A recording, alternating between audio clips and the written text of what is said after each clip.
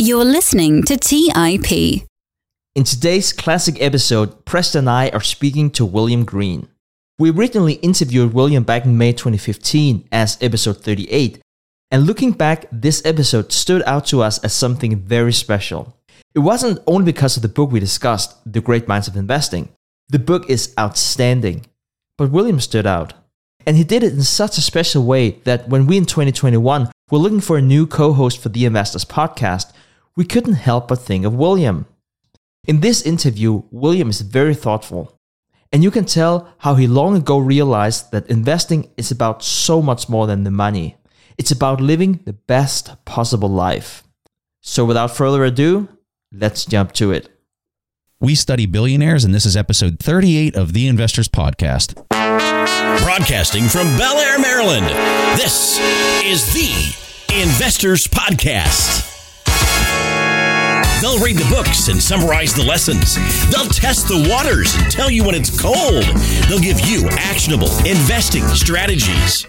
Your host, Preston Pysh and Stig Brodersen. All right, how's everybody doing out there? This is Preston Pysh, and I'm your host for the Investors Podcast. And as usual, I'm accompanied by my co-host, Stig Brodersen, out in Denmark. And today, we have a really fun guest for you. His name is William Green. And William, he's got an education from Oxford, which Guy Spier, who we had on our show earlier, also had his education from Oxford. So I got a question for William after this introduction. But he also studied journalism at Columbia University in New York. He's a writer, and I'll tell you, he has written for some top-tier companies like Time, Fortune, Forbes, Fast Company, The New Yorker, The Economist. And he specializes in investing, and he just came out with a brand new book. The name of the book is The Great Minds of Investing, and it has a profile of all the top investors in the entire world. And he sent us a copy of this book, and let me tell you, this is a beautiful book. I think some might actually qualify it as being a sexy book. And for investing, that's a real accomplishment, William, because not too many people can make an investing book look sexy. Thank you. So my question for you is, did you know Guy from Oxford, or did you meet Guy afterwards? It's a good question. Hi, first, thanks so much for having me on. I'm just thrilled to be here with you. Guy, I did know at Oxford, but very, very vaguely. I actually realized only many years later, in a sort of flashback, about 15 years later, I remembered him as this sort of dashing-looking young bloke with a sort of red scarf, who I think I resented because he was much better looking than me. And then I became friends with him when we were both in New York. We had both left London and moved to New York, and we kind of randomly met and we became friends. And what I didn't realize until many years later is that I was actually one of the first investors in his fund, which I'm not sure I did it through tremendous due diligence or intelligence. I think I sort of intuitively thought he was really smart, and I think sometimes in investing we're kind of we just get lucky, and I've been an investor with Guy probably for 15 years since then, and we've become close friends and collaborators on his book. Yeah, so for people that are joining us and maybe didn't listen to one of the earlier episodes, we interviewed Guy Spier. He's the hedge fund manager for the Aquamarine Fund.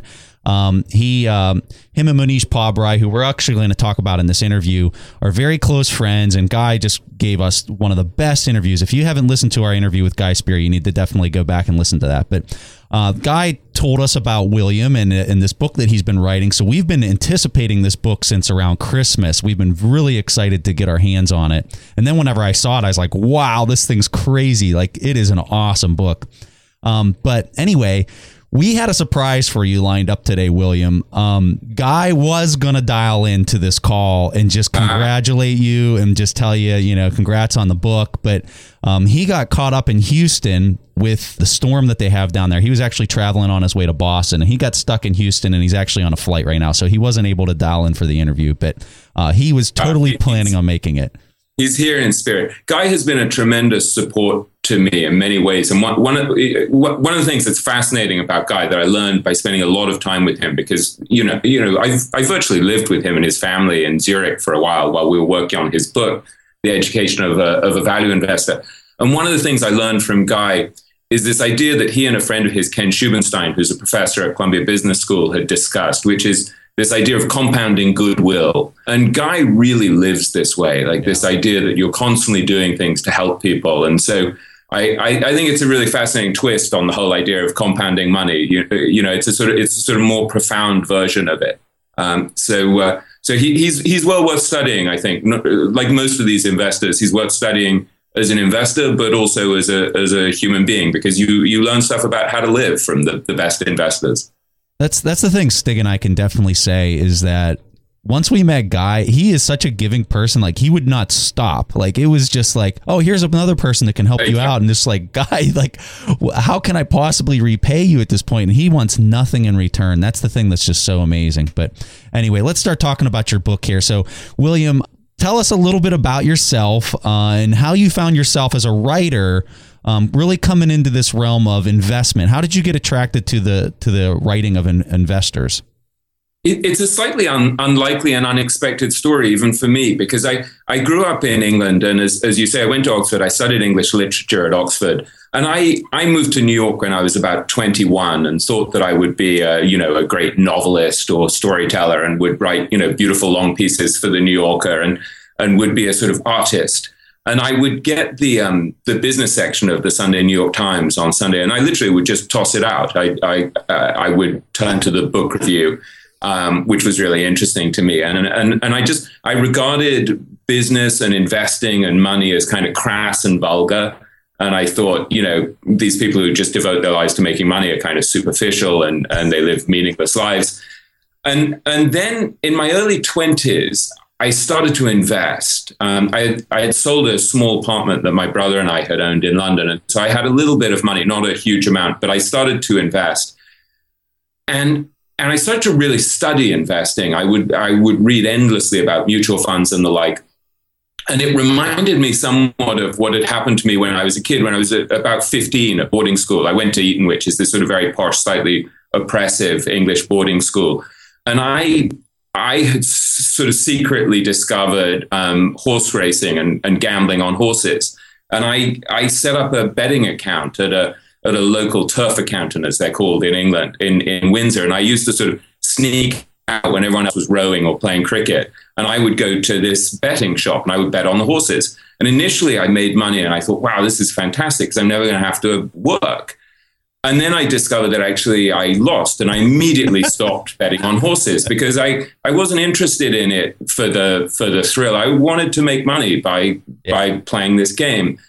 And in a way, when I was in my early 20s and I discovered investing, it had the same kind of thrill and fascination to me. It was this game, and you thought, well, so if I can be smart and use my brain in an intelligent, thoughtful way, I can actually make money without really doing that much hard work, which I think is what people like Bill Nygren and John Spears, who we feature in the book, also discovered. They were kind of, it was almost an excuse not to have to do things like mowing lawns for $6 an hour. Well, it's a function of probability. I mean, that's what people don't realize is you go to the track, it's a probability game, like your odds of winning. And when you invest in a company, some catastrophic event could happen tomorrow to that business and it could go, completely bankrupt.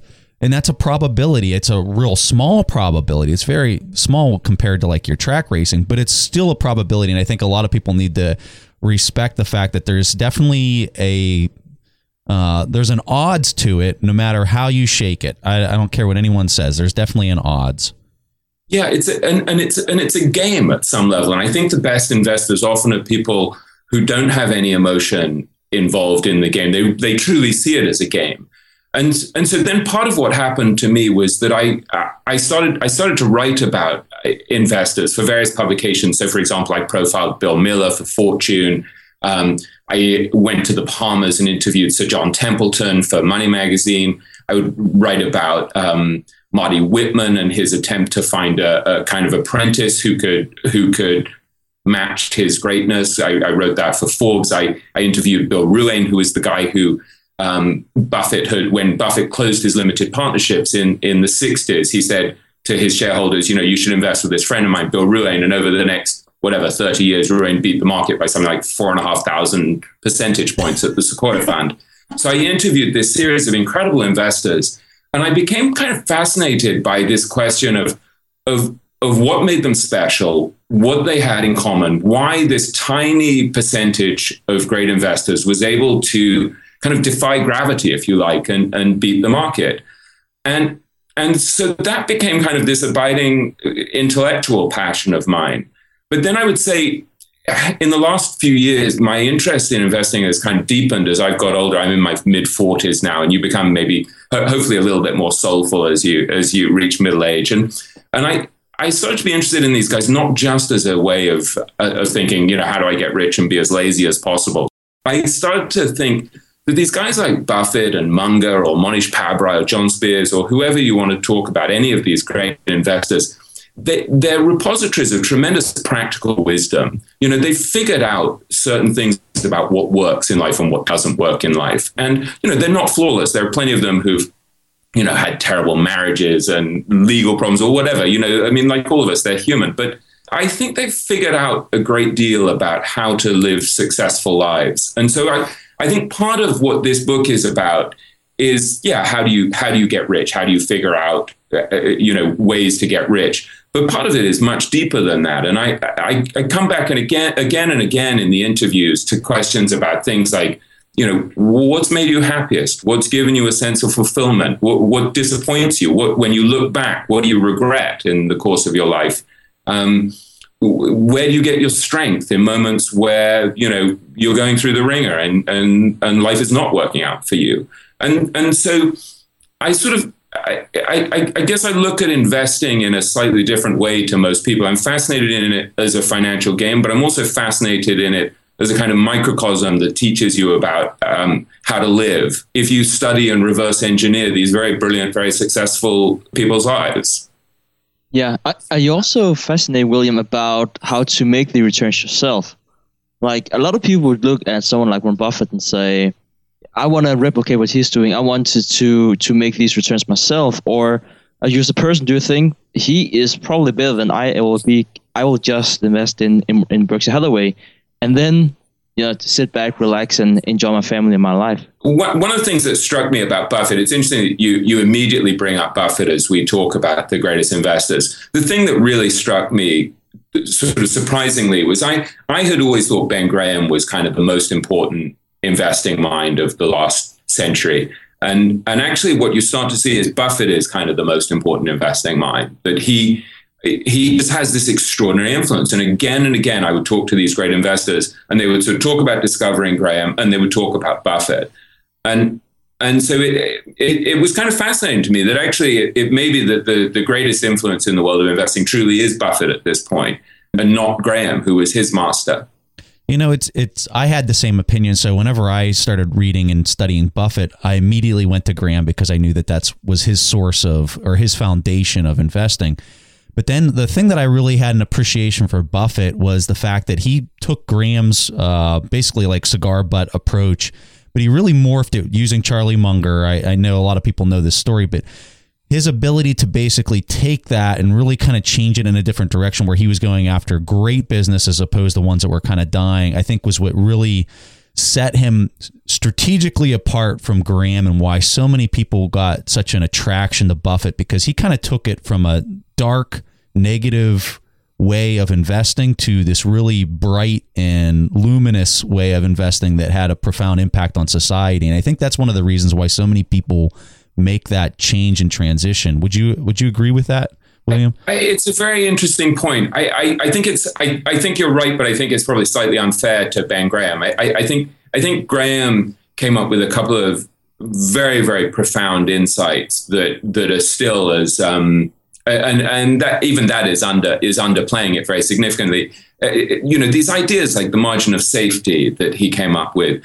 It's an incredibly profound concept, if you think, that applies not just to investing, but to everything in your life. This idea that the future is tremendously uncertain. And so you need to build in some kind of margin of safety.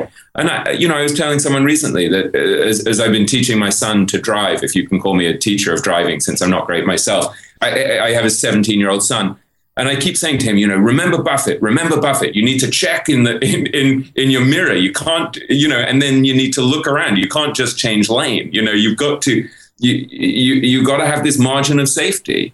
I've really internalized that idea from Graham. So I think there are many very profound ideas from Graham. You know, the idea that you don't really want to be yanked around by the market, that the market serves you, that it's not your master, it's your servant. And so I think there are very profound things that come from Graham.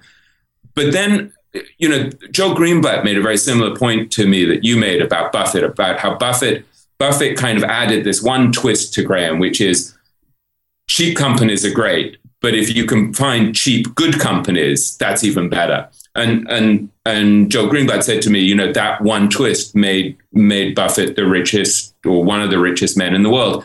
And Joel was saying that, you know, when Joel went to Wharton, right, and he had these professors who kept saying to him, you know, the markets are efficient, and just viscerally he didn't believe it. And then he discovered Graham, like many of these investors in this book. You know, it was almost a religious epiphany. You know, he discovers Graham, and it changes his mind about everything. And he suddenly has this framework of what he described as a sort of very simple framework to see the world. And then he adds a few years later what Buffett taught him.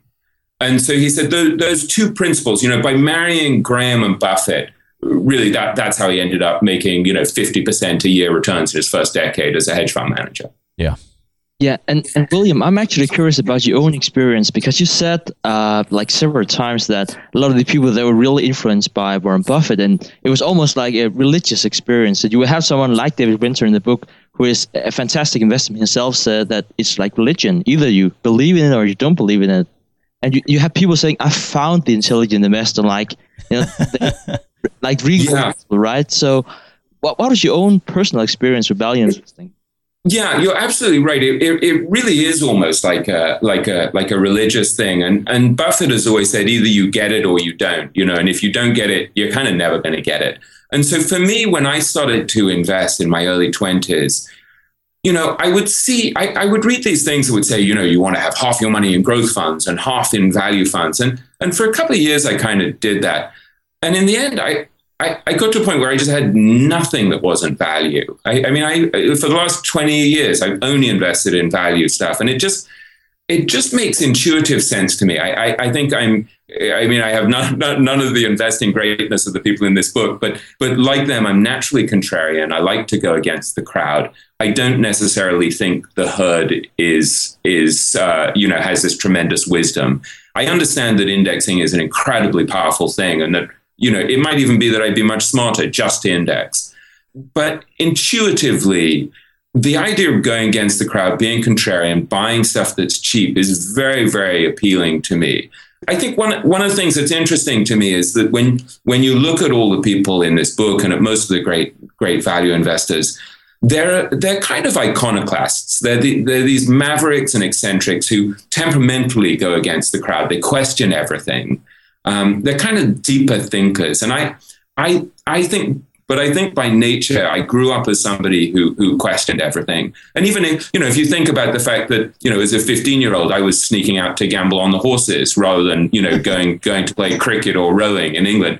You know, I was trying to figure stuff out, and it may have been kind of roguish, but it was me trying at a very early age to think, so how do you beat the system? You know, by using your intelligence. And when I look at someone like Joel Greenblatt or Monish Pabrai, these are guys who are kind of masters of beating the system through using their intelligence. And it may be that for almost all investors, it's not a smart thing to do, that you're much better off indexing. But I do think there's this tiny group of investors who kind of show us the way, who show us that if you're really smart and you get your emotions under control, you can win the game.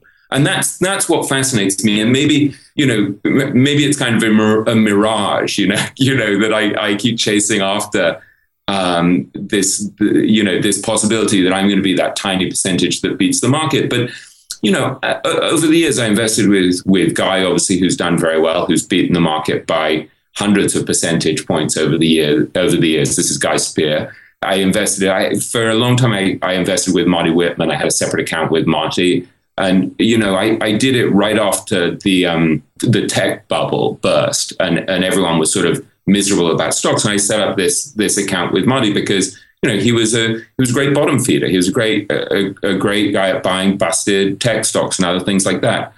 And then and the other guy I invested with, who I'm still invested with, is a very brilliant guy who I was introduced to by Bruce Greenwald, the famous professor of value investing at Columbia. And that's a hedge fund manager in Boston, a guy called Andrew Weiss, who hasn't had a losing year in 24 years with his hedge fund. and that to me, he kind of saved me during the financial crisis, because Guy had a terrible time and really had a bad year, like many of the sort of fairly concentrated value investors. Yeah. And Weiss made 1%. And so, this is why I sort of still cling to this idea that even though there's a hell of a lot of logic to investing in an index fund, actually you get tremendous benefit, by being a long-term contrarian value investor if you have the temperament for it. And I think we've got to give respect to all these guys in your book and all these people that you're talking about, William. These guys are very smart. They have dedicated their life to understanding like fundamental aspects like accounting and just this hardcore, like they are digging in this stuff for hours every day. And I think a lot of people don't necessarily have that respect for the people they're going against if they really are trying to beat the market. If you're a person who's just like trying to do it like one day out of the week or whatever, and you're just really kind of not into it, really into it, I would argue you really do need to stick with an index. Would you agree with that based on all the interviews you had? I think it's a very important point. I think you're absolutely right. Early in my career as a finance writer, I went to the Bahamas, as I was mentioning, to meet Sir John Templeton. And I was asking him for advice myself. And he said to me, you have no business buying individual stocks unless you're a professional, basically. He said, it's such hard work. You need to be tremendously diligent. And he said he didn't buy individual stocks anymore at that point. I guess he was in his 80s at that point. A lot of people would disagree with this and would say, no, I do fantastically by doing individual stocks. But, Jean-Marie Eveillard said to me he doesn't really manage his own portfolio anymore because he doesn't have a team of analysts who he can send out to do the research, since he's now in his mid-70s, I guess, and he's more sort of emeritus figure at his fund business. Bill Nygren said to me that he said there are plenty of great investors who kind of try to go half time later in life, and he said it's always a disaster. He said the investment business is so difficult that either the throttle is fully on or it's fully off. And so, I think you do have to be very intensely involved to do well. But that said, I think there are certain advantages that an individual investor might have, because if you think about it, the pressure that these guys are under, the professionals, to perform every quarter, there's tremendous institutional pressure from their bosses saying, look, you've underperformed now for 3 years running, and how come you don't get this new paradigm of investing in internet stocks, which is what happened to Eveillard. Don Yachtman had the same, where his own board tried to fire him, and they said, you're no longer investing in accordance with the principles of your own fund.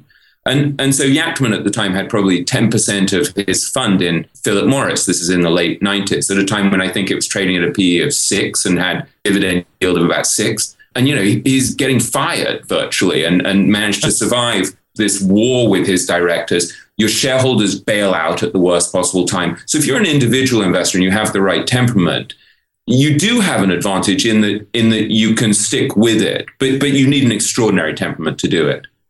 So all these guys are handicapped by the short-term interest of the people that are giving them money.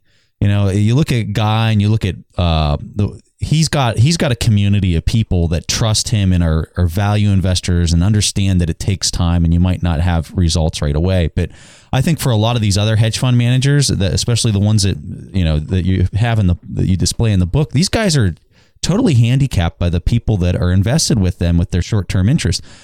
Right. And this is part of the genius of Buffett, right? That Buffett realized that by having a corporation that he had captive capital, that he wouldn't be subject to people panicking and bailing out. And so I guess that's my question. Why do you think more of these guys don't adopt that model? Now, I know Mohnish Pabrai is going to be doing that this year where he's starting his own corporation, but why are these other guys not doing that? I don't understand it. One of the things that's fascinating about Monish is that he says often in life you have the best ideas are all out there, and yet nobody does it. And he said when he started off investing, he studied Buffett obsessively. Monish has this sort of obsessive brilliance to him, where he just sort of he studies something and kind of takes it apart, dissects it, and understands it perfectly, and then mimics it. And he said he looked around at the mutual fund world, and he said it was just staggering that all of these guys could see how someone like Buffett had done extraordinarily well, not least by having a very focused portfolio. And they would own hundreds of stocks, and they would own hundreds of stocks that were overvalued. And so he said you looked at this and you just knew that they were toast. And so I think it's a really fascinating idea that the fundamental ideas about how to get rich in investing are not that elusive. I mean, we kind of understand that, there are a lot of different ways to skin the cat. You can get rich a lot of different ways, but there are basic tenets of investing that we kind of know work. And yet people continue to panic, to bail out at the worst time, to buy high and sell low. And so I think what I came to realize is that the challenge is as much temperamental as it is intellectual. That you can, this is one of the things that Bill Miller said to me, is that during the financial crisis, he discovered that all of his analysts who claimed to be contrarian value investors were not value investors at all. They were value investors so long as it worked. And in the moment when it ceased to work, and really ceased to work, when you were getting killed, they suddenly just didn't have the temperament for it. And so I think it requires, to do the right thing, to apply investing principles that work, not only requires a kind of intellectual understanding, but actually a sort of wiring to be able to do it. Let's take a quick break and hear from today's sponsors. Don't just ride the index, seek to outperform it with Fidelity Active ETFs. Learn more at fidelity.com/active ETFs. Before investing in any exchange-traded fund, you should consider its investment objectives, risks, charges, and expenses. Contact Fidelity for a prospectus and offering circular, or if available, a summary prospectus containing this information. Read it carefully. While active ETFs offer the potential to outperform an index, these products may more significantly trail an index as compared with passive ETFs. Fidelity Brokerage Services, LLC, member NYSE, SIPC. Our friends at Corient provide wealth management services centered around you. Corient's goal is to exceed your expectations and simplify your life. Corient has been helping high achievers just like you enjoy their lives more fully, preserve their wealth, and provide for the people, causes, and communities they care about. They're one of the largest integrated fee-only U.S. registered investment advisors, and Corient has deeply experienced teams in 23 strategic locations. They have extensive knowledge spanning the full spectrum of planning, investing, lending, and money management disciplines. The teams at Corient put the collective power of their expertise into building you the custom wealth, investment, and family office solutions that can help you reach your holistic financial goals, no matter how complex they may be. Real wealth requires real solutions. For more information, speak with an advisor today at Corient.com. That's spelled Corient.com. That's Corient.com. When Rainn Wilson had a great idea, he turned to AT&T Business. They assured him no matter how out there his idea may be, they had his back. So he came up with this, a talking pillow designed to put you to sleep, backed by a reliable network and the only network with built-in security controls. And thus, Sleep with Rainn was a hit. Take your business to the next level at business.att.com. That's business.att.com. All right, back to the show. I think the thing that Monish and Warren both share is the fact that they look at things through the lens of, I'm an investor and I'm also a business owner, and they have that business sense. And whenever I think you mesh those two together, you get such a better outcome. And I think that's one of the brilliance with Buffett and Monish. But I want to explain something to the audience just so that they understand it in case they didn't understand what we were talking about there. So when we were saying that Warren Buffett, what he's done is he's basically flipped the hedge fund model on its head. So whenever a business becomes overvalued in the hedge fund realm, that's when everyone is giving you their money. And that's when you don't want it because you can't employ it properly. And then whenever the market crashes, everyone wants to take their money away from you. And that's whenever you need it because you're able to buy stocks at really cheap prices. So it's very hard for a hedge fund manager to be successful because they're getting the capital at the wrong times. And so what Buffett did is he flipped that model on its head and he incorporated a business, which he bought Berkshire Hathaway, and that's a whole nother story. But under Berkshire Hathaway is where he's making all of his stock picks. So now if you have a person that wants to sell their stock in Berkshire Hathaway, guess who can buy it back at a cheaper price? Well, Buffett can. He can actually buy back the shares from the people that are selling it at the wrong time. And then if the market takes his company extremely high, he can actually sell more shares on the open market, raise some cash, and keep it within his company. And so he's basically taken that model and flipped it on its head. And that's why we were asking William, why do more people not do that? And it gets to a broader point, which is something that Guy Spier discussed with me a tremendous amount when we were working on his book, The Educational Value Investor, which is that how your company, your investment firm is structured is actually tremendously important. You know, people tend to focus on this issue of, you know, is the stock cheap and stuff like that. It doesn't really matter if your shareholders are going to bail out at the worst possible moment. So you're not going to have any cash to invest anyway. And this is what's happened with a series of the greatest value investors, is that in these moments of crisis, their investors just panicked and ran. And so Bill Miller, who I'm a great admirer of, who I think really is an astonishing mind, brilliant man. Bill Miller found that his assets went down 90% from peak to trough. You know, he initially was managing $70 billion. He said to me that 90% figure turns out to be quite a standard figure. He said that the same thing happened to Bob Rodriguez. I know that Yachtman at certain points had all of the money flood out of his fund. Jean-Marie Eveillard during the late 90s tech bubble, when he underperformed for 3 years in a row drastically when everyone else was getting rich, I think his assets went down from 6 billion to 2 billion. So at exactly the moment where there's tremendous opportunity, your shareholders tend to bail out. And so this is a perennial problem. And you know, one of the things that Joel Greenblatt has done, which is really fascinating because Greenblatt is a game player, is he's trying to figure out how do you create a system where you're not sabotaged by kind of the foolishness, stupidity, panic of your investors. And so originally what he did, he's done it in a number of ways. Originally what he did was he set up a hedge fund that was very, very concentrated. And he and his longtime investment partner did unbelievably well. And after 5 years, they returned half of their shareholders' money. And after 10 years, they returned all of their shareholders' money. So then suddenly they didn't have to worry at all about their shareholders panicking. So that's a very luxurious thing to be able to do. But it was so that he didn't have to deal with the emotions of his shareholders, because running a concentrated portfolio, sometimes he would find that in a matter of weeks, he lost 30, 40% of his money. And he could deal with it because he knew that the stocks were incredibly cheap, but his shareholders just couldn't. And so then he's done another thing more recently, which is a different way to solve the same problem, which is in 2012, he set up a series of mutual funds and hedge funds that own something like 300 very undervalued stocks. They have long positions in those stocks, and then they short 300 very overvalued stocks. And so what he's trying to do is sort of remove a tremendous amount of volatility and emotion from the process by having a sort of systematic approach. And he said to me, you know, the returns are not going to be as good as the returns of my concentrated hedge fund, but it doesn't actually matter because the shareholders are going to be able to stomach it are more likely to be able to stomach it because it won't have that volatility.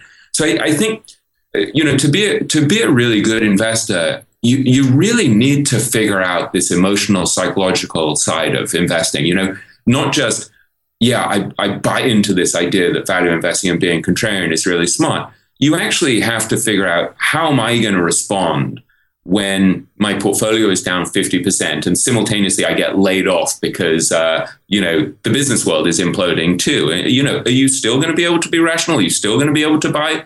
And that's what these great investors have is not just the intellectual understanding of these concepts, but the kind of visceral psychological strength to be smart and opportunistic at those moments of crisis.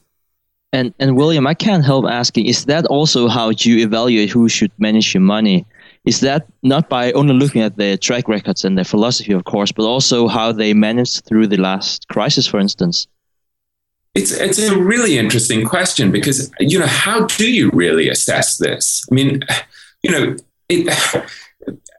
think about it. When someone goes through a divorce, for example, there have been these studies that show that money managers' returns really are affected by a divorce. How do you know what your money manager is going to go through? Not just a financial crisis that they're going to be able to deal with, but they might have a divorce, they might have a sick kid. Donald Yachman had this extraordinarily wrenching thing where his daughter had a terrible stroke and was in a locked in state where she couldn't move anything other than her eyelids. And so how do you guess whether your money manager is going to have the psychological strength to deal with hardship? So I've had this debate for years with this very close friend of mine, Jason Zweig, who's a brilliant columnist at the Wall Street Journal, a personal finance columnist.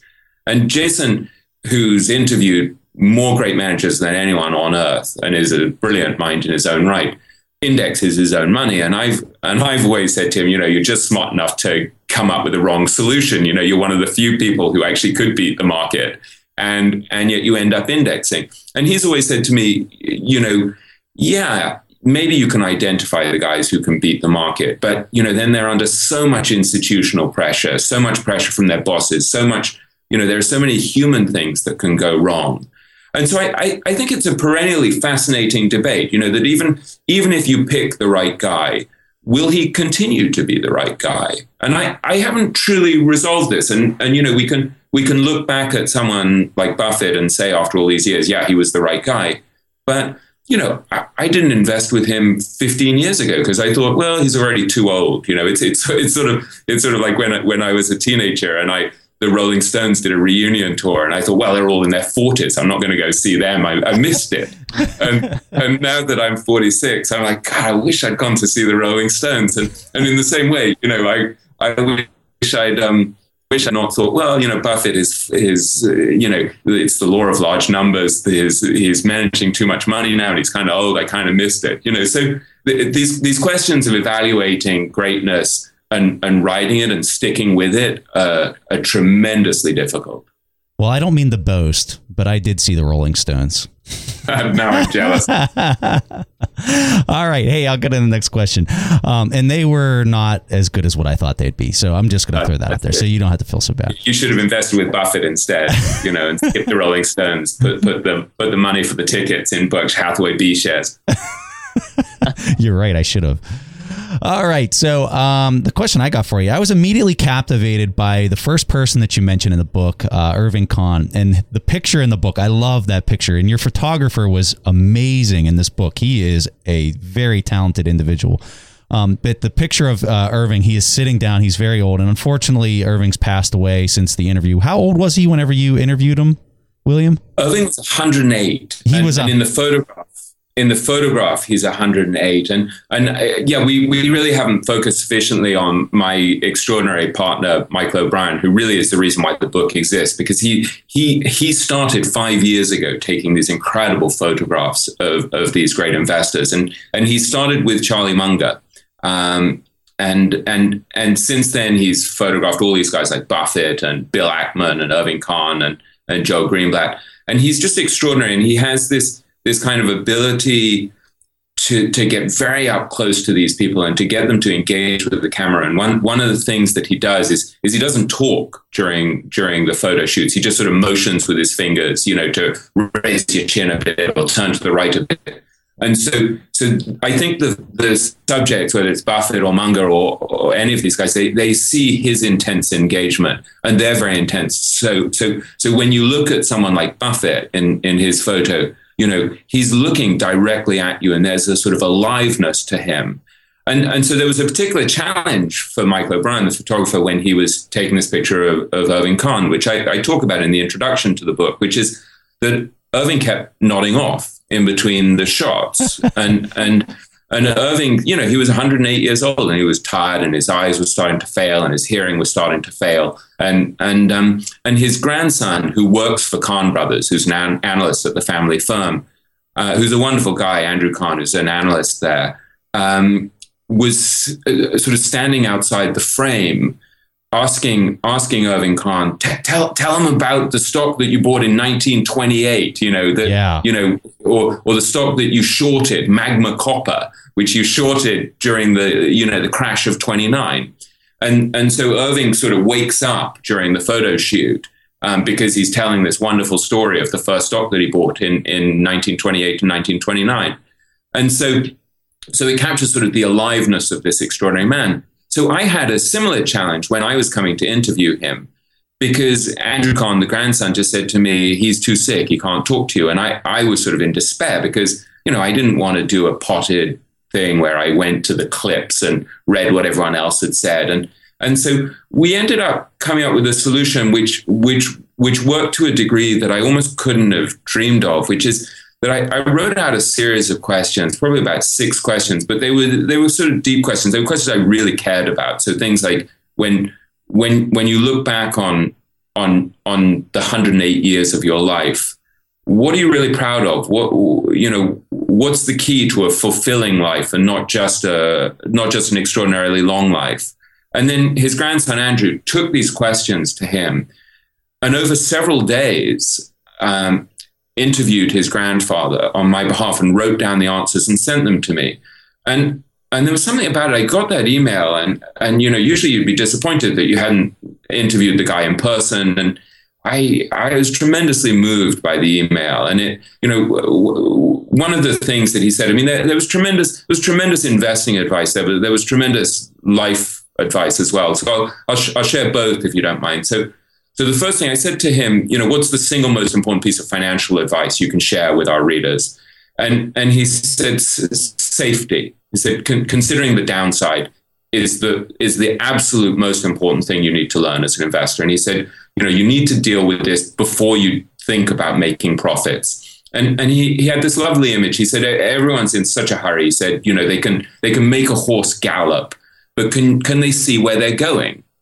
And he said, if you slow up and you don't take crazy risks and you don't lose money and you keep your eye on the downside, you're going to do way better than your gambler friends in the long term. And this to me was a very profound idea because for one thing, I had made one incredibly stupid investing mistake in the course of my investing career. I'm sure I've made more, but this was a spectacularly stupid one where I had invested in a private company that was run by a friend of mine that had incredible technology. And, initially it shot up and I was thinking I was the smartest guy. And I felt like I belonged to this exclusive community of very, very smart people.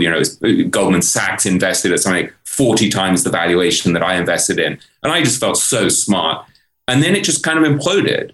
And I sort of did a lot of soul searching about it afterwards. And I realized the degree to which my ego was involved, and that if I'd had my ego under control more and I hadn't cared more about impressing other people or, being in with a smart, rich set or whatever, I would have had a lot more money. And, I'm a writer. I'm not a hedge fund manager. And so making stupid mistakes counts for me. I still have to pay for my kids to go to college and stuff.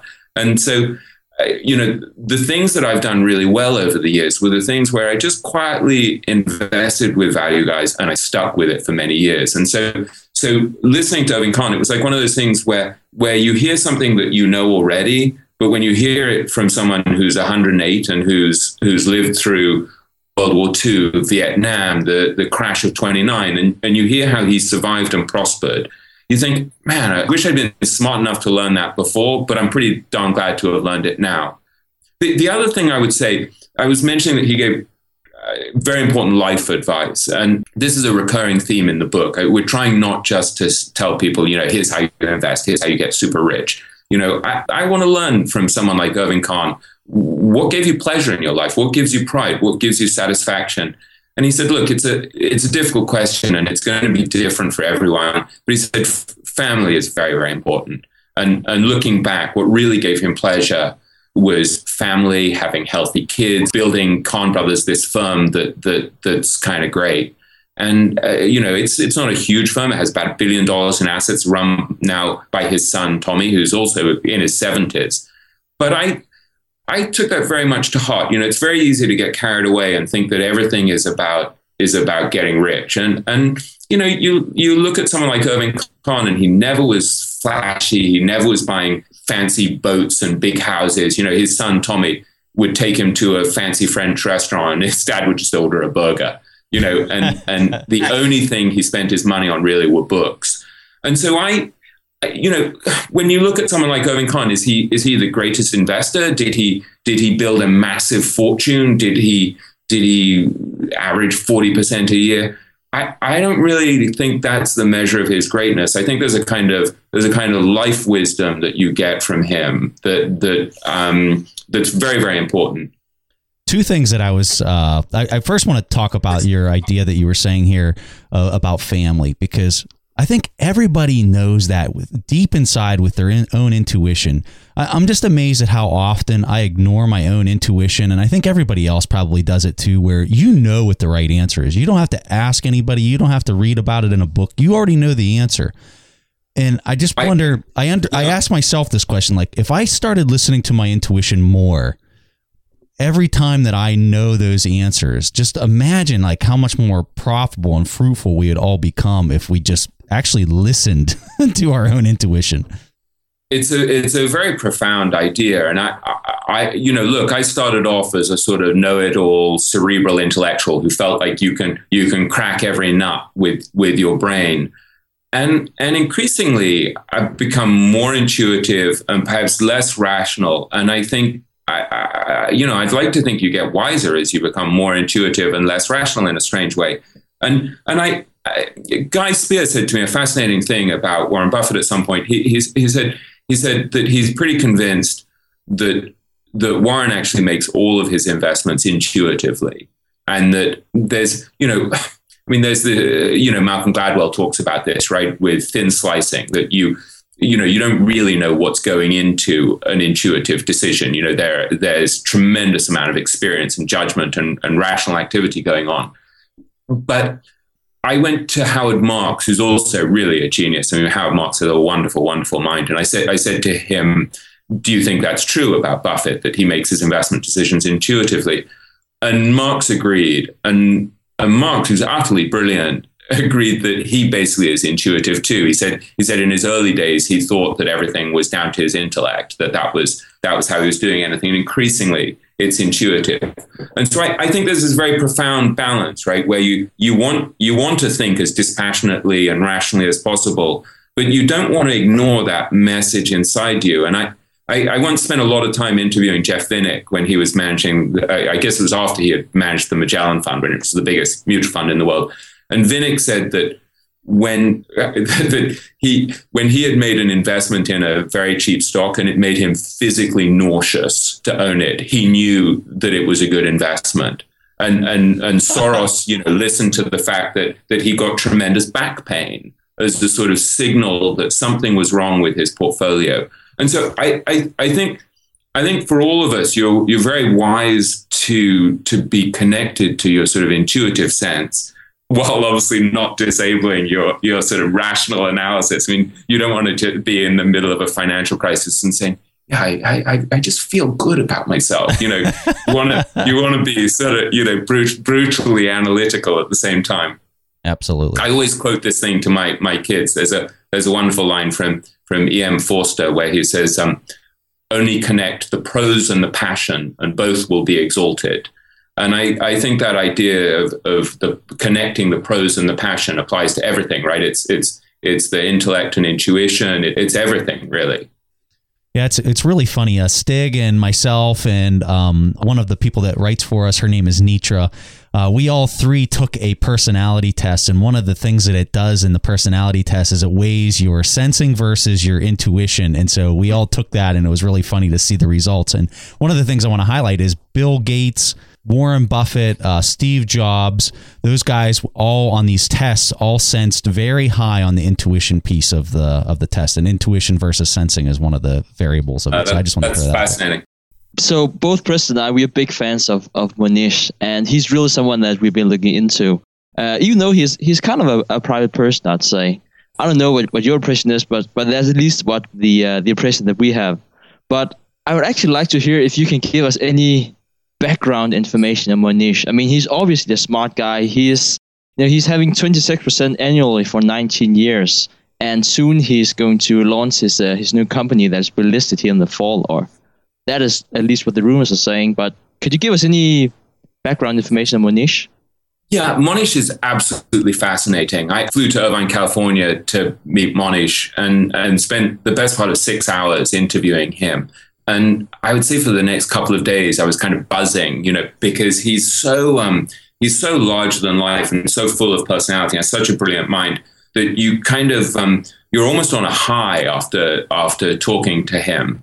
And one of the things that's really fascinating about Mohnish is that basically he started out as a tech guy, right? He studied engineering, and he took a class at Clemson College. He was an immigrant from India, and he took a class at Clemson College, not a very well-known university, and in finance. And he said he just thought the finance students were idiots. And he said none of them would be able to cope with his electrical engineering class. And so he totally dismissed the idea of an investing career. And his finance professor saw his grades and he was so off the charts that he came top by such a wide margin that his finance professor said, no, you got to become an investor. And Mohnish dismisses this, sets up a tech company, which ultimately he sold for about $6 million. And along the way, I think this is in about 1994, he reads about Buffett, really because he'd been I think Mohnish had been in an airport, and he stumbles across a book by Peter Lynch, reads Peter Lynch talking about Buffett, starts to study Buffett, and starts to think, well, wait a second, how did this guy accumulate money at such high rates of return? And so he starts to sort of reverse engineer what Buffett did. And he said, basically, I figured out that Buffett was laying down the laws of the investing universe. And so what's fascinating about Mohnish is that he has this idea that you really don't need any original ideas in life at all to do brilliantly. And so Mohnish describes himself as a shameless copycat. And so he just dissects what Buffett does and later what Munger does. And he launches a 30-year game to turn $1 million into $1 billion by compounding at 26% a year. And so what's fascinating to me is this idea that you can kind of reverse engineer the great minds and figure out, how do I apply this to my own life? And Mohnish has done this in this sort of maniacally focused way in every area of his life. So the structure of his fund is based on the limited partnerships that Buffett had in the 1950s. So you have an annual hurdle where you have to make 6%, I think, and after the 6%, you just get 25% of all of the profits, and there's no management fee, no annual management fee. So if you do really, really well in your investment returns, you make an enormous profit as the money manager. But if you're a bad investor, you make nothing. And so it's a really nice alignment between the interests of the shareholder and the interests of the fund manager. And likewise, he looks at the degree of concentration in a small number of holdings that people like Buffett had. And he's like, yeah, I'm going to do that. Why would I want a portfolio of 100 stocks? If I have 100 stocks, there's no way I'm going to beat the market, because I'm going to really be matching the market. I'm just going to be a closet indexer. So I think what's really fascinating about Mohnish is this very important fundamental idea of how you rip off other people's great ideas. And what Mohnish said to me is that we have this kind of obsession with being original thinkers. We all kind of feel like there's something almost holy and righteous about having our own ideas. And he's like, look, I have no shame at all about going through the portfolios of someone like, Bill Miller or David Einhorn or Buffett and saying, why is this terrible company in this guy's portfolio? And he said, if you look at someone like Miller's portfolio, when you know that Miller's really smart and he's made an incredibly dumb bet on airlines, you've got to say, well, why the hell has he invested in airlines? He's got to have seen something that I haven't seen. Yeah. And so part of what he does is to look for things that we know are terrible. Like Buffett and Munger had always said that airline stocks are terrible. And here's Miller saying, they're wrong, and I'm making a massive bet on airlines. And Miller, of course, made a fortune in the last few years betting on airlines. And so to me, there's something very, very profound about this idea of copying and mimicking other people's best ideas. And so when I left Monish, part of what I was excited about was this idea of, so how do I apply this to my own life? And so so one of the things that I did, which maybe I shouldn't say, but I thought, you know what, there's a certain poetic beauty in cloning the cloner. And so I went off and bought one of the stocks that Monish's portfolio. You can see his 13F filings. And so I thought, well, that's really interesting. He's got 47% of his money in just 2 stocks. I'd be pretty smart to own one or 2 of his stocks. So I kind of cloned the cloner. I copied the copycat, which gave me sort of poetic pleasure. But then I started also to think, what do I learn from all of these people? If I apply this idea of copying the great ideas, what do I learn from say spending time with Tom Gaynor, who runs the Markel Corporation, or John Spears, who's a well-known value investor at Tweedy Brown, and you start to look at these questions like how they give away money, for example, and you think, well, that's really interesting, because when I interview all of these great investors, the happiest ones seem to be more philanthropic. And, maybe it's an absurd generalization, but I think actually to some degree it's really true. So I think you can apply this idea of reverse engineering and copying great ideas really in any area of your life. And it's a very, very powerful concept. So whenever I see something about Monish, I don't have the same connection as you, so I have to watch him on YouTube. It's still pretty good, right?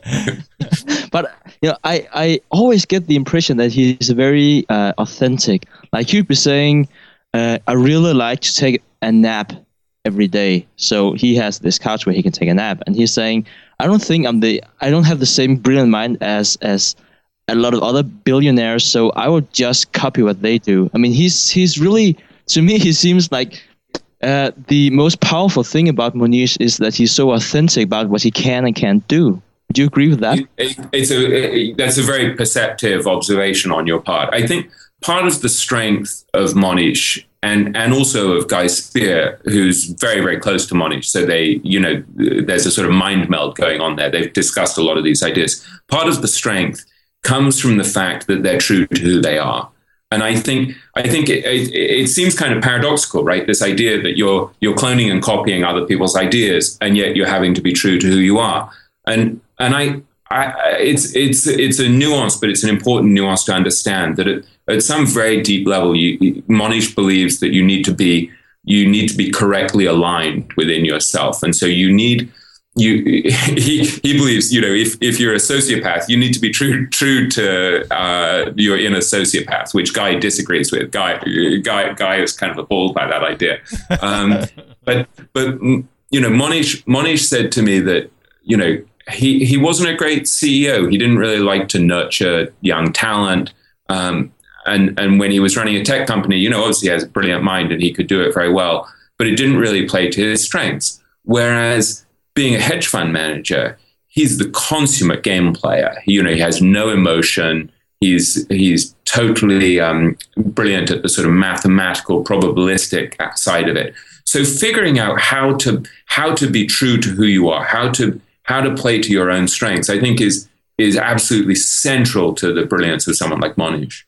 So it sounds to me like his new holding company that he's getting ready to start, he's probably not going to be the CEO of it. He'll probably just be the investment officer or something. Is he going to outsource, or is he going to hire somebody to fill that role since he doesn't enjoy that piece of it?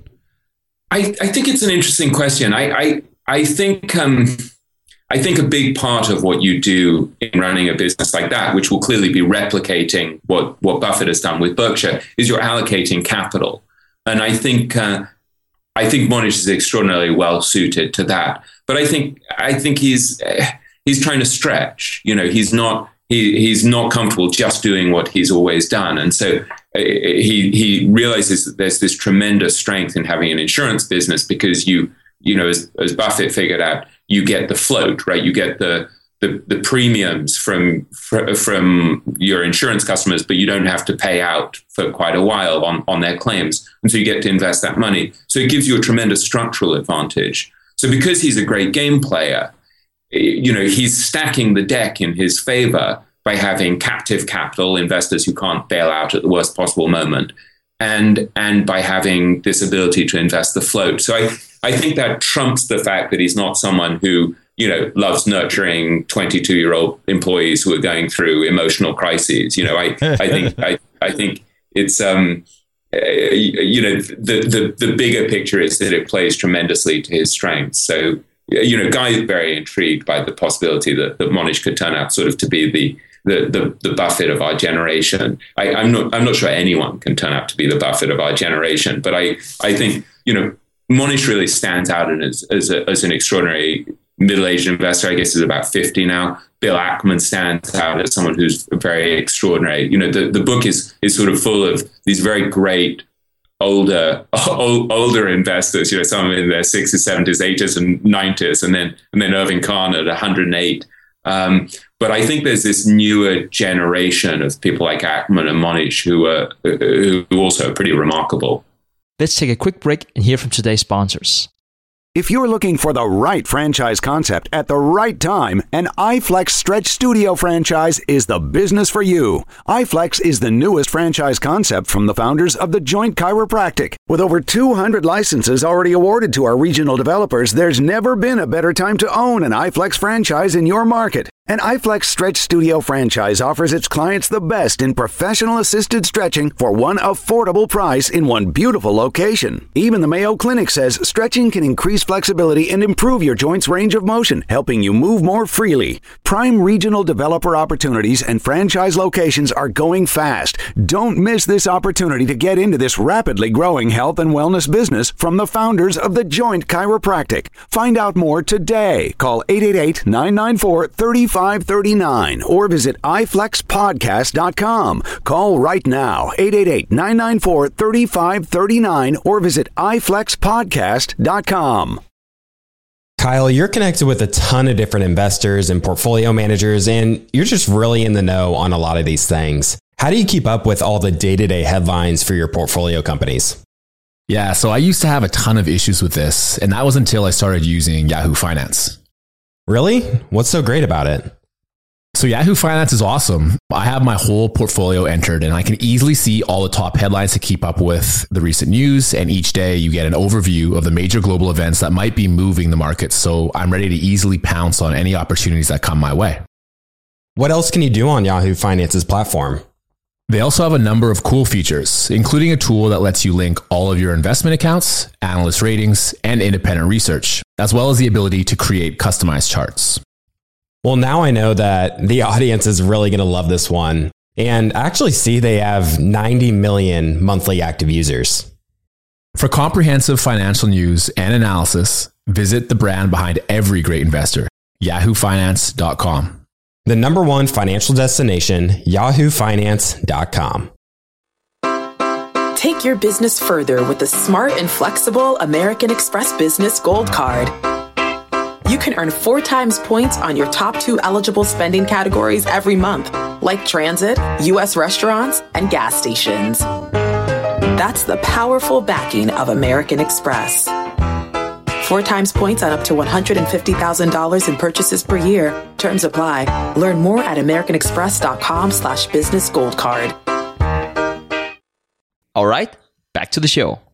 So I got a question that wasn't on the questions that we planned on asking. And I've been studying Ray Dalio a lot, and I know that he wasn't in your book, but I'm curious to know your thoughts on Ray, because whenever I look at somebody that could potentially replace Buffett as far as being an investing genius for the years to come in the next 10 to 20 years, I think Ray Dalio could potentially be one of those guys.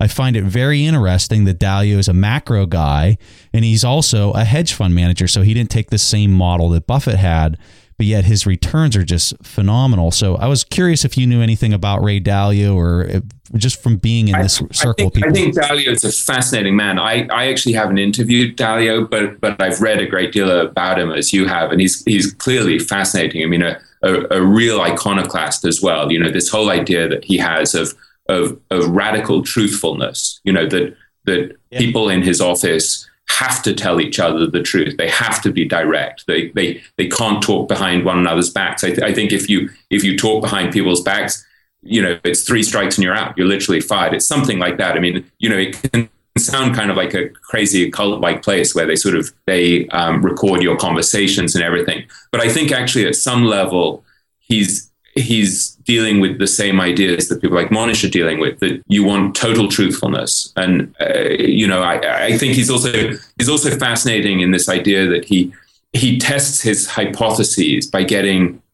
other people to challenge his ideas. And so there's this sense that you don't really want to be an investor who just says, yeah, I know best. You need people to come in and say, this is why you're wrong. And I think it's a fascinating aspect of value investing, right? Is to be simultaneously to have this tremendous self-confidence to go against the crowd, but also to be humble enough and open enough to think, what if I'm wrong? And I think Dalio embodies that. Bill Nygren, told me a fascinating thing that he'd learned from Michael Steinhardt, who he was friendly with, who also is another great hedge fund manager who's totally different from the type of money managers we're talking about. Steinhardt had amazing returns by trading. He could turn over his whole portfolio in a couple of weeks, as I understand it. But Steinhardt also had this idea that Nygren learned from him that you needed to do devil's advocate reviews. And so there was this idea of devil's advocate reviews where you got the biggest bear and the biggest bull on a particular stock to come in and have lunch with you. And Nygren adopted this from Steinhardt. And any time he's about to buy a stock, he has someone on his staff literally doing a devil's advocate review saying, here's why you're dumb, here's what can go wrong. So I think Dalio and a lot of these others embody that very powerful idea. I love that. I love that too. And William, I can't help by comparing Dalio and Monish, also because this is something Preston and I have really been digging into.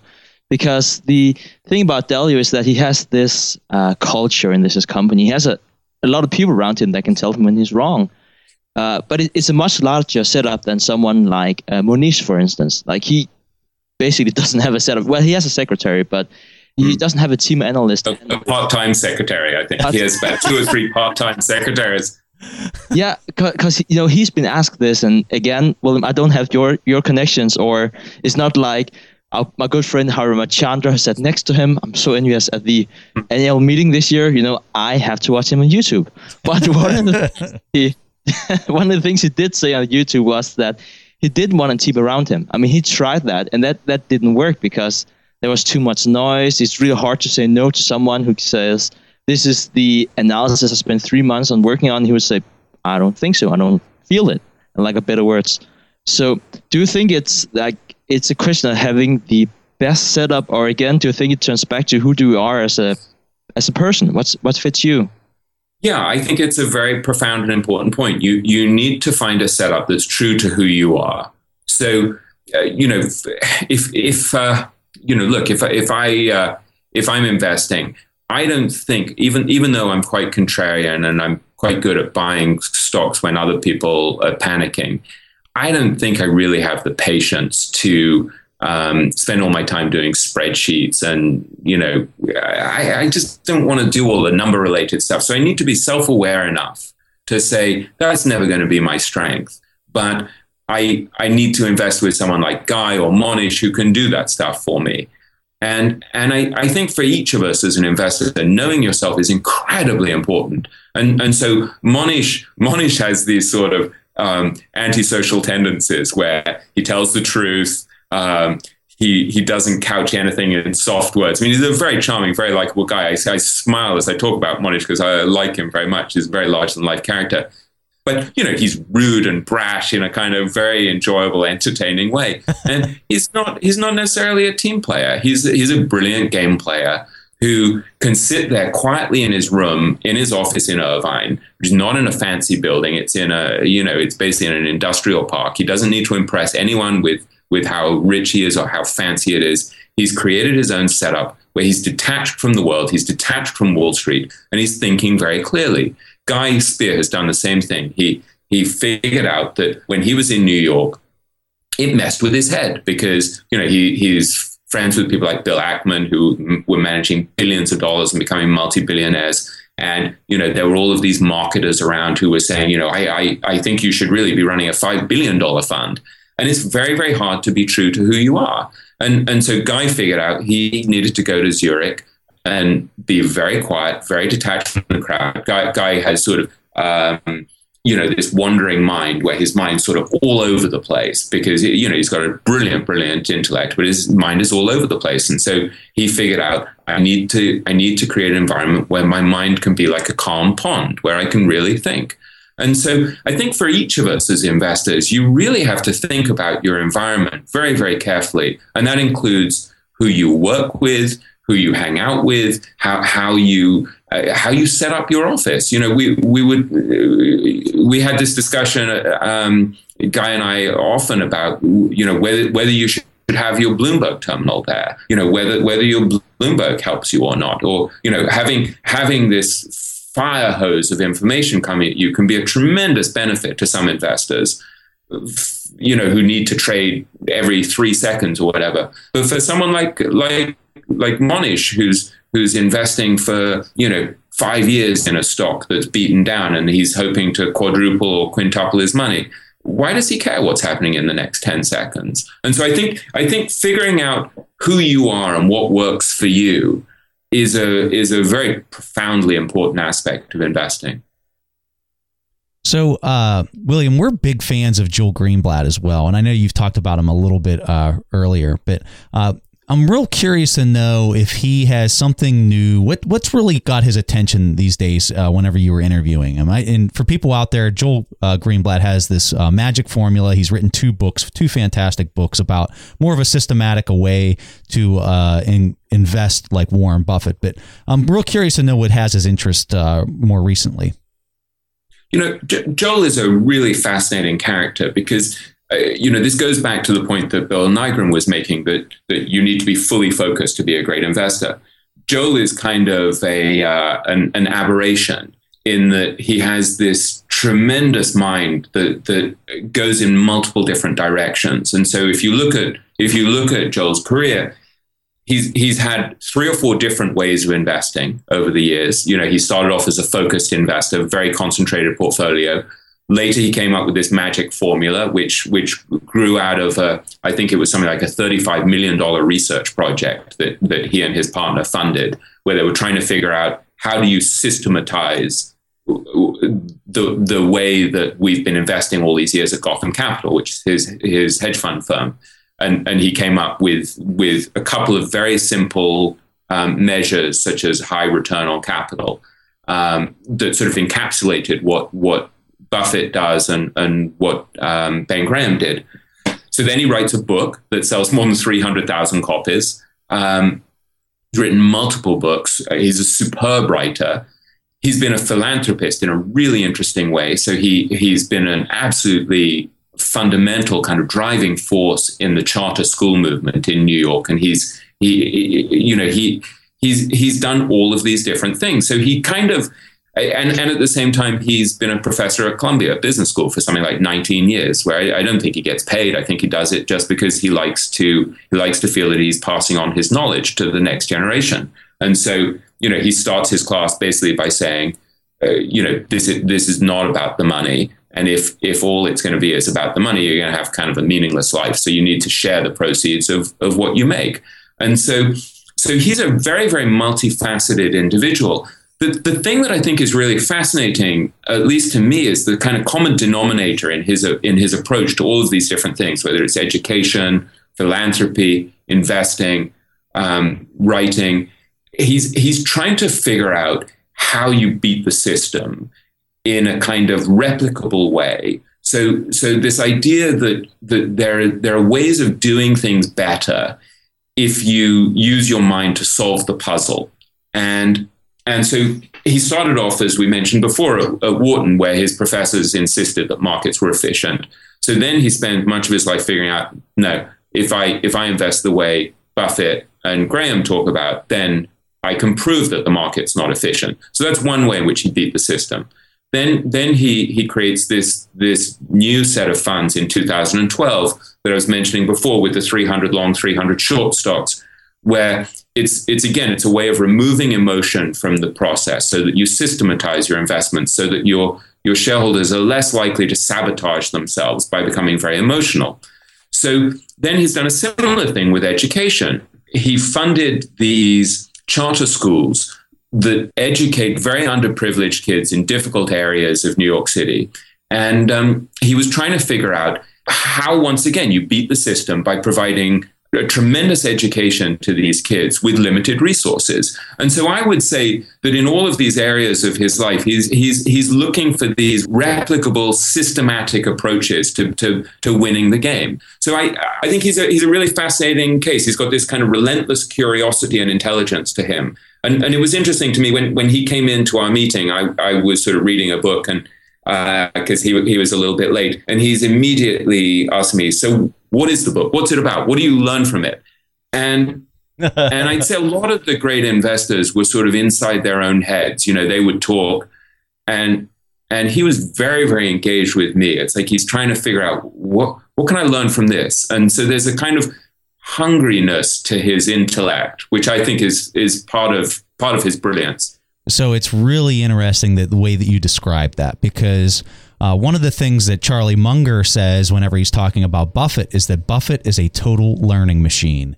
And he says that that's his greatest, quality. That's the thing that has made him it's really his essence. And you're really kind of describing the exact same thing as the way you were describing this with Joel Greenblatt, where he's trying to find a complex problem, whether it's education or investing or whatever it is. He finds these complex problems. He tries to figure out how he can re-engineer some type of process that makes it more efficient. And then not only does he figure that out, but then he shares it with all these people. And I think that's the part of it that I like the most, is that he's teaching the students for free. He's putting all this stuff. I know he has an online forum and community. I mean, it's just totally amazing. It's awesome. I think for a lot of these guys, they're not ultimately motivated by the money. And I think they start off very motivated by the money. They think, well, it'll give me tremendous independence, and maybe they want the toys and baubles that you get from money and the prestige and stuff. And then I think gradually, for a lot of them, the money becomes kind of uninteresting. And so I think for someone like Greenblatt, it's really about solving the puzzle. That's the thrill. It's how do I use my brain to figure out a better way to do this? And so I would say that for him, part of the pleasure of being a great investor is proving his professors at Wharton wrong again and again. So it's like not only did he do it with the concentrated portfolio hedge fund that he ran early in his career, but then he's done it about 3 other times. And he even came up with a better way of indexing. And so there's a kind of restless brilliance to his intellect that I think you see with Charlie Munger, where Munger is, Munger will not only give away money to, Stanford, but he'll say, no, I want to design the dorms as well. Or he'll not only get catamaran, but he'll say, I'm going to design the catamaran. And so I think some of these guys are very narrow, and some of them are intellectually kind of voracious. And the ones that interest me most are the ones who are intellectually voracious. So Munger has an incredible mind. I think Bill Miller has a really wonderful mind, and Miller is a great investor, but Miller's background is nothing like the sort of narrow background that a lot of these investors have. A lot of them have MBAs and went to, Columbia and Harvard and Stanford and Yale and stuff. Miller was studying philosophy at Johns Hopkins University and then went into military intelligence. And he is a total learning machine. He's applied lessons from, the Santa Fe Institute, chaos theory, all of these different things. And I one of the reasons why I find him such a riveting character is that his brain is so alive. He's constantly learning. And it was fascinating to me that when we were talking about the financial crisis, where he really got hit badly and was really going through the ringer, I was asking him, how did you deal with it emotionally? And what he was reading during the financial crisis was Seneca and Epictetus, and a book that Vice Admiral Stockdale had written about being tortured as a POW during the Vietnam War. Huh. And so for Miller, there's this sense in which philosophy is very much alive, and it's something that you use to inform the way you invest, to help you handle adversity, but also really to teach you how to analyze difficult situations. So he was always obsessed with people like Wittgenstein and William James. And it was one of the reasons why he made a fortune off Amazon, because he was fascinated by this idea of how people misperceive reality, which is something he'd learned from William James, who was a psychology professor at Harvard, and from Wittgenstein. So I think these people who, as Munger would put it, have multiple mental models can have a tremendous advantage. Yeah, so when reading your book, all of these 33 different characters, they had very different personal traits, but still a lot of them had this philanthropic trait. So, and especially Mason Hawkins, he was someone that really impressed me. Could you tell me about your interview with him and specifically about the override culture he's talking about at his fund? Mason Hawkins is really interesting because he had a meeting early in his career with Sir John Templeton, who became a kind of friend and mentor to him. And Templeton emphasized to Mason that if you're really just doing this for yourself, it's of pretty limited usefulness. If the goal basically is to buy yourself fancy planes and stuff like that, are you really having much of a life or making much of a contribution? And Mason Hawkins took this very much to heart, and he made philanthropy and this idea of sharing wealth part of the corporate DNA of his firm, which is Southeastern Asset Management.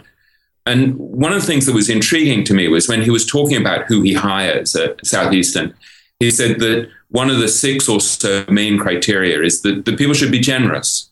And he said, unless you're willing to share your excess wealth, it's unlikely that you're actually going to be that successful as an investor, because he said at a certain point, your passion is going to wane, your discipline, your drive is probably going to wane. And so to him, it seems absolutely integral, this idea that you're making money not just for yourself, but so that you can do stuff philanthropically. And I think that's a really profound idea. For a lot of these guys, we look at them and we kind of idolize them because they're rich and then they're on the covers of Forbes and Fortune and Businessweek and the like. But at the end of the day, what have they really done? Like, will we look at them because they were multi-billionaires when they were dead, or will we admire them because they did extraordinary things philanthropically? I think that's such a strong point to really get through on this interview. I know from my own self, whenever I was just researching different people that have had large financial success, you look at Rockefeller. One of his biggest things that he talks about, and he pretty much goes down in the books as being the wealthiest person of all time. One of his biggest things was 10% tithing. He absolutely believed that he had to give away at least 10% of whatever it was that he was making.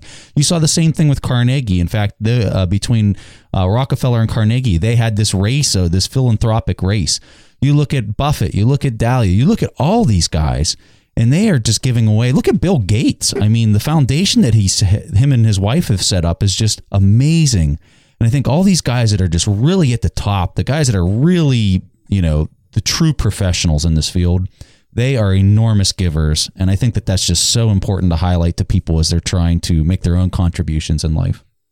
I think it's a very profound and important idea. And I would say it works on a number of levels, being generous. There's this, we were talking before about Guy and Ken Schubenstein discussing this idea of compounding goodwill. I think it works in a pragmatic way that if you're kinder and you're more sharing and you're more decent, you end up with better relationships. You have a better life. And so one of the things that was fascinating to me in the book is there are certain people you look at who are just enormously rich and enormously good investors, and you're sort of awed by them initially. And then there are people you look at who are really successful human beings, and you look at them and you think, wow, this is a guy I really, really admire. And with some of them, maybe it gets back to the point we were making before about intuition as well as rational analysis. When you're sitting with someone and you're kind of looking in their eyes, you can sort of see, is there a glow there? Is this person alive? How happy are they? And I would say there were several people who seemed totally alive and totally vibrant, had this kind of glow to them. And on the whole, they tended to be the people who were more generous, more philanthropic, kinder, more focused on their families. and I'm not trying to be sort of moralistic about this, but it works. I mean, you look at people like Tom Gaynor or John Spears. These are very, very decent people, and they're kind of there's a sort of kindness to them, and without wanting to get sort of mawkish or sentimental, you look in their eyes and they feel very alive. There's a kind of warmth to them and a humility to them, and so I think, I had this discussion with my daughter where she said to me, of these two guys, who's more successful? One of them was Marty Whitman, and I said, well, Marty Whitman came from nothing. And had nothing during the 1920s. He was worried about buying a pretzel for 1 cent during the 1920s. And he really had nothing. And now he has all of these scholarships for underprivileged kids in really difficult neighborhoods. He does it in the Palestinian territories. He's done it for underprivileged African American kids. And so is he more successful or less successful than somebody who's worth $10 billion? I would argue that probably he's more successful. Yeah. Yeah, you look at Tony Robbins. I think he's a perfect example. And the thing that I really like about these people and the way that they're giving, Tony Robbins went through this experience in his life where he wasn't able to even pay for a meal. And there was this person that came up and paid for a meal for him. And now he's on this rampage where he's feeding. Stick, do you remember the number? How many people he feeds in a year with free meals? I would say 50 million. Yeah, it's like 50 million meals a year is how many meals he's paying. And so what I really like is how these people had such a negative experience early on in their life, and it shaped them and just transformed them, and they remember that. But then when they go back and then they use that negative experience to basically come full circle, and they just bring so much beauty into life with the way that they contribute, using Tony Robbins as an example. And I think so many other people have similar experiences. Maybe they weren't educated early on, and then they found a way to contribute later on. And it's really neat to see that come full circle with some of these different people. But go ahead, Stig. Yeah. So William, I was thinking about Vandenberg. Yeah, so William, I was thinking about Vandenberg because he truly had a very, very difficult beginning, probably also compared to a lot of the other people that you have in your book. Could you perhaps tell us about his story and your experience interviewing him? Yeah, Arnold Vandenberg is a perfect example of what you guys were just talking about, of someone who comes from tremendously difficult circumstances and somehow transforms their life in an extraordinarily dramatic way. So Arnold Vandenberg was born Jewish in 1939, not a very fortuitous time to be born into a Jewish family in Europe. He was born on the same street as Anne Frank in Amsterdam. And so for the first couple of years of his life, he was hidden. And the family was terrified that the Nazis would come into the house and would hear him cry, and they'd all get killed. So at a certain point, his parents made this tremendously difficult decision and decided that they would split up. They would have him hidden away in an orphanage. And so a 19-year-old girl who didn't know the family comes and smuggles Arnold Vandenberg out of the house, across Amsterdam, takes him out of the city and hides him in an orphanage where he spends the next few years. And Arnold said to me that one of the things he wrestled with later in life was, why on earth would this girl who didn't even know us risk her life to save mine? And he said it also astonished him that her father was prepared to risk his own daughter's life to save him. And he said it tormented him, this question, for many years, like what had motivated her and the father. And he said he said that later in life he had a psychiatrist who said to him, well, it's simple. He said, some people, their life is more important than their values, and for other people, their values are more important than their life. And she was one of those people. And Arnold decided very early on that because he'd been saved by this girl, he wanted to be the sort of person who lived a kind of value-driven life. The drama of his story just continued. His parents both were taken to Auschwitz, and they remarkably survived, and they came to pick him up from the orphanage when he was 6. And he told me that he couldn't recognize them. And he said, I didn't care. He said, I was so desperate to get out of there that I would have gone with anyone. And he said he was so frail that his father couldn't even pick him up. His father was afraid to hold him. He was very malnourished, and he couldn't walk at the time. He was sort of crawling around on his hands and knees. And his parents actually thought he had brain damage because he was kind of slow and he'd been so malnourished for all those years. And they moved to, I think, East Los Angeles, to a pretty rough area. And Arnold, is this skinny immigrant kid, and he's getting beaten up and just having a terrible time. And at a certain point, he starts fighting back, and he starts rope climbing, which apparently in those days was a kind of competitive gymnastic event. And he becomes incredibly strong by rope climbing. And he has this sort of total transformation in his life where he realizes that by visualizing how to do something in a way that this other champion rope climber had done it, he can kind of impersonate what they've done, and he can kind of realize his own dreams through sort of the strength of his own self-belief and mirroring what they've done. And so he begins this extraordinary transformation, and at a certain point decides, I'm going to try to become a money manager. And he said to me, I have no innate skill as a money manager. He's an incredibly truthful, honest, decent bloke. And so, if there's something he can say that's negative about himself, like, no, I'm not that smart, or I have no innate talent for this, he'll tell you it. So he takes a photograph of a well-known, prominent investor in Barron's, and he sort of pins this photograph to his desk, I think, under the glass surface on his desk. And he sort of starts to visualize himself being a great money manager. And he becomes obsessed with hypnosis, with all of these ideas of sort of visualizing your dreams. And so his transformation from this kind of incredible hard luck story of a kid growing up with really no chance of success, it's just an extraordinary transformation. And these days he manages about $1.6 billion. He's beaten the market over 30 or so years. And he's just sort of a remarkable guy. And he talks a lot about mastering your own mind, the degree to which everything is possible if you gain control over your own consciousness. And so there's a kind of practical wisdom to him that I think is very deep and fascinating. And he's also this very sharing person. So he's one of the things that I loved about him is his hobby is basically to give people books. And so since I've had my conversations with him, I must have had about half a dozen conversations with him. He keeps sending me books. He's just like this lovely, generous guy. And he said to me, there's nothing that makes me feel better than when I've given somebody something or shared something that's changed their life. And he said, as far as I'm concerned, that's why we're here. And so I think there are people in this book who are really remarkable moneymakers, and then there are people in this book who are really remarkable human beings. And it's not mutually exclusive. You can be both. But I think Arnold van den Berg is a really good example of someone who's a truly remarkable human being.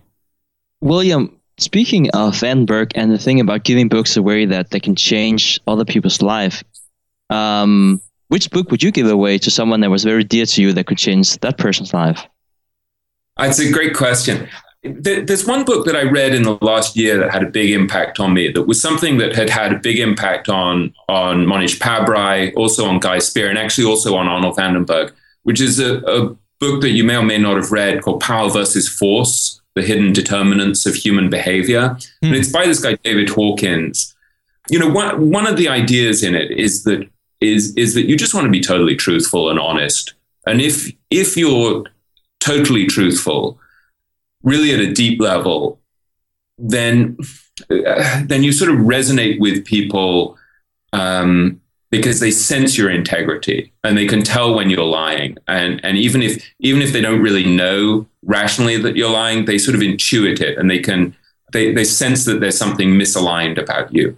And Mohnish has taken this idea very much on board. It's very integral in everything that he does, even the way that he communicates with shareholders. Same with Guy. Guy, in his book, The Educational Value Investor, just wants to tell the truth. If he messed up in some way, he wants to tell the truth about it.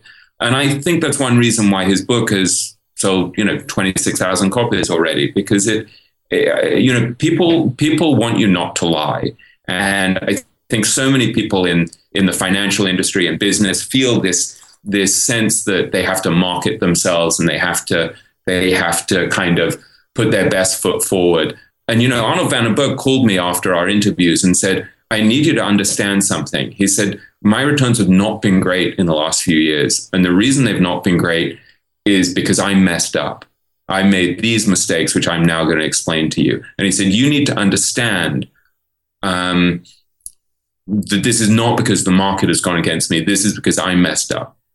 And there's something incredibly powerful about somebody who's prepared to tell you the truth in that way.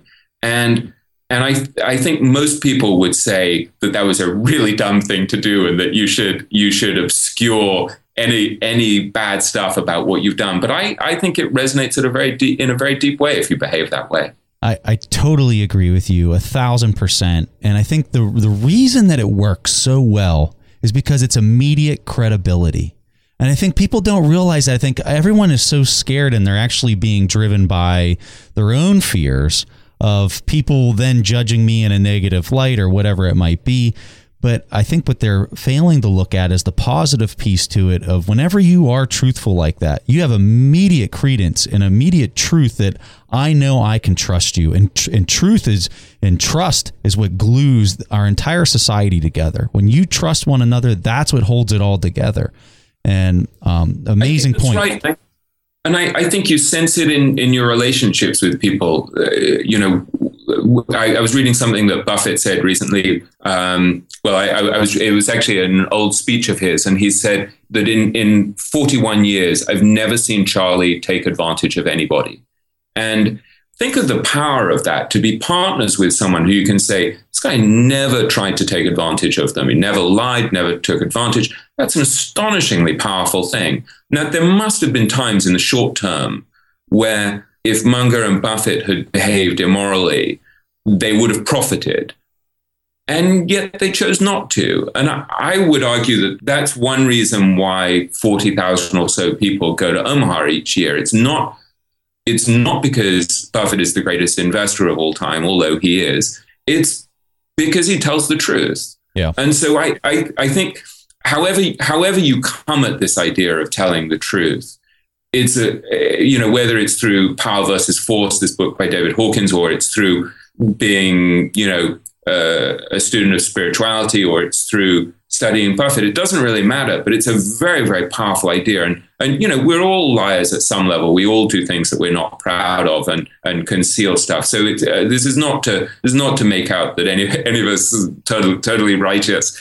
But I think when you see people like Buffett and Munger trying to tell the truth, it makes you want to move in that direction. I think realizing that you can become one of the richest men in the world while being truthful and honest is a very, very powerful lesson. And that's probably the most important lesson that we get from Buffett and Munger.